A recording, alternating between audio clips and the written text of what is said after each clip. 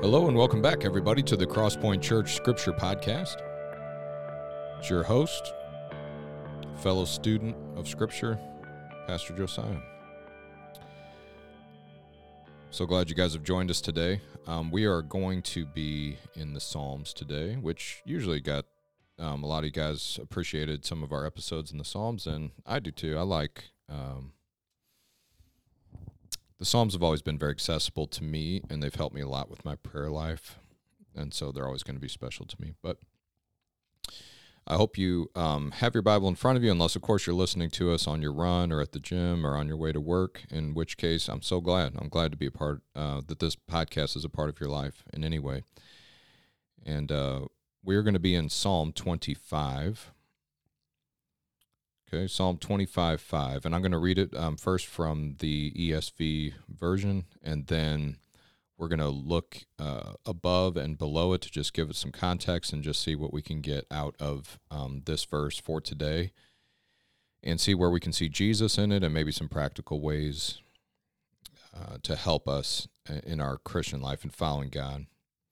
All right, Psalm 25:5 in my Bible here says, "Lead me in your truth and teach me, for you are the God of my salvation. For you I wait all the day long." Okay, one more time. "Lead me in your truth and teach me, for you are the God of my salvation. For you I wait all the day long." All right, the first thing that I notice as I'm reading this is the position that it puts the person who's praying this psalm in, or how we would have to see ourselves in relation to God and life if we were going to pray this psalm from our heart. And I'll tell you what I mean by that. This person is in a position of need. I've heard it said before, and I forget by who. I didn't make it up. But I read it in a book, I think. That prayer is for needy people. Okay, prayer is for needy people, and the person meant that as a compliment, and I agree. Especially the older I get, the more experience I have with life, and maybe some of you can witness to this as well. I don't realize that I have more and more of life handled. I've realized that I have less and less of it handled.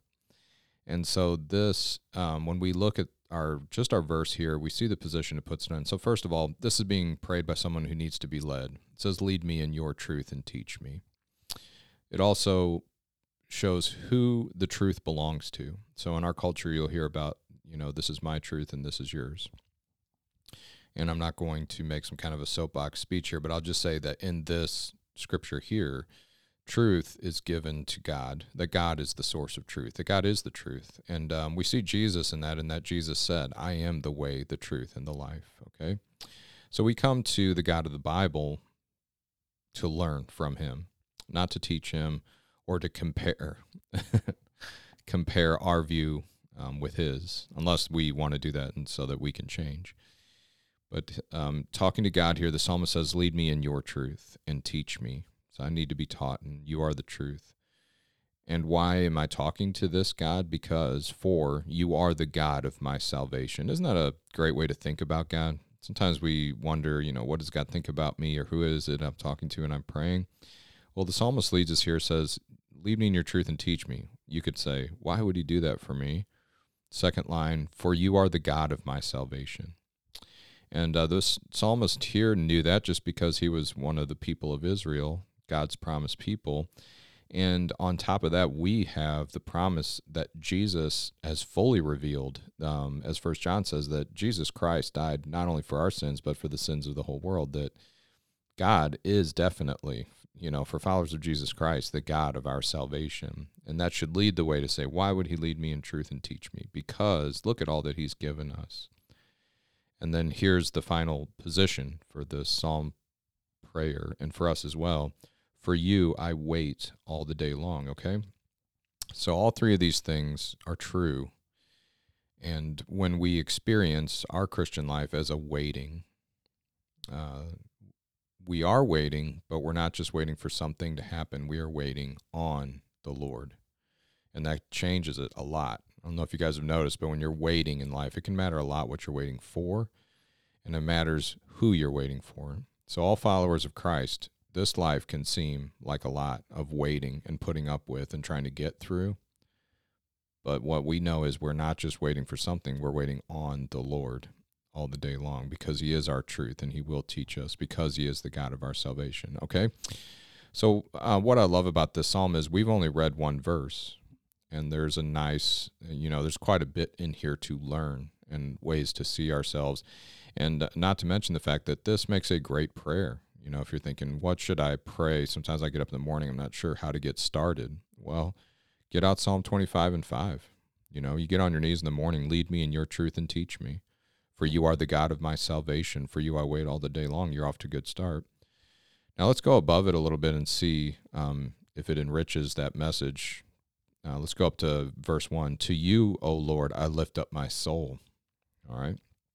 So this is the top here, tells us this psalm was written by David. To you, O Lord, I lift up my soul. O my God, in you I trust. Let me not be put to shame. Let not my enemies exult over me. Indeed, none who wait for you shall be put to shame. There's that wait again. They shall be ashamed who are wantonly treacherous. Make me to know your ways, O Lord. Teach me your paths. All right. So I love this because already we're seeing this. It's deepening the devotion here. We're lifting up our soul, our inner person, what we're made up of. We're lifting that up to the Lord because we, verse 2, trust in him.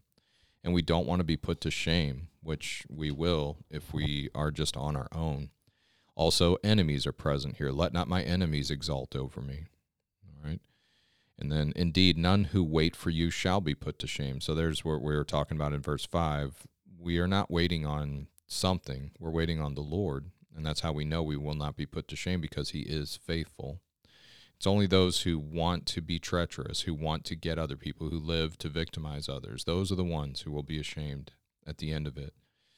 And I love how verse 4 deepens 5 by saying, make me to know your ways, O Lord. So it's not just hoping the Lord will pull us out of our troubles, and it's not just the truth that he's teaching us, but it's his own personal ways.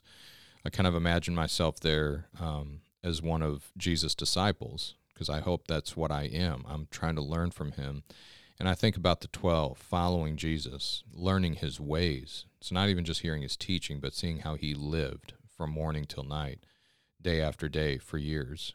Make me to know your ways, O Lord. And that's what the Lord wants to do with us. He lives with us, in and with us by the Holy Spirit. And his word and his spirit teach us not just the information, but we learn his ways. Teach me your paths. The Lord's walking a path. He's on a way. And he wants us to follow him and see what his way is. In other words, he is, verse 5, leading us in his truth and teaching us. For he's the God of our salvation, and we are waiting for him all the day long. Let's go on a couple verses to see where it takes us. Remember your mercy, O Lord, and your steadfast love, for they have been from of old. Remember not the sins of my youth or my transgressions. According to your steadfast love, remember me, for the sake of your goodness, O Lord. Okay, there we have some deepening too, because sometimes we'll be praying, lead me your truth and teach me, you're the God of my salvation, and then we get reminded of all the ways that we have accidentally and purposely departed from God's ways, and we wonder, can he still work with us? Can I still know the Lord's ways if I've messed up? That's why we go right to verse 6. Remember your mercy, O Lord, and your steadfast love. It means his love doesn't change for us, even if we've been faithless to him, for they have been from of old. Remember not the sins of my youth or my transgressions. According to your steadfast love, remember me, for the sake of your goodness, O Lord. Good and upright is the Lord, therefore he instructs sinners in the way. Isn't that good news? We're not disqualified. And all we had to do was get down to verse 8 to understand. God is teaching you and me not because we're good, we're sinners, but he instructs us in the way because he's good and upright, and he's not going to change. Verse 9, he leads the humble in what is right. He's not looking for proud people or accomplished people. He's looking for humble people. He leads the humble in what's right, and he teaches the humble his way. All the paths of the Lord are steadfast love and faithfulness for those who keep his covenant, his testimonies. For your name's sake, O Lord, pardon my guilt, for it is great. Who is the man who fears the Lord? Him will he instruct in the way that he should choose. All right. What a great psalm, man. I wish we had some more time to go on in it. Where do we see Jesus in these verses? This was his way. Unbelievably, even though he was the Son of God and needed no forgiveness for his sins, he still made it a point to say that what he was doing was following whatever he saw his Father doing. That was his instructions.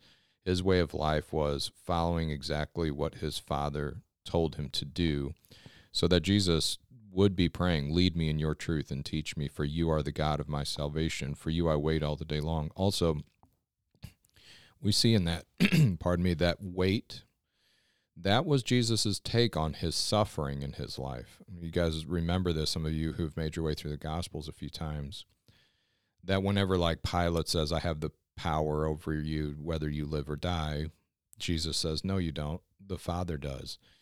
And when he was praying in the garden, it was like, I will go through this, because nevertheless, not my will be done, but your will be done, speaking to his Father.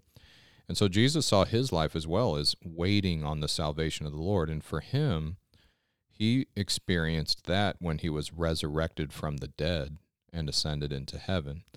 And that was a preview of what the Lord, what the Father promises to do for all those who follow his Son. And so we get to look at what happened to Jesus, the God-man who put his trust in the Father even to death, and what came from that. And so we put our trust and say, okay, this is what Jesus did, then I put my trust in the Lord too. Then I can expect there's going to be some suffering, some waiting, some issues and problems, but God was faithful, and even death will not stop him from being faithful to me. All right?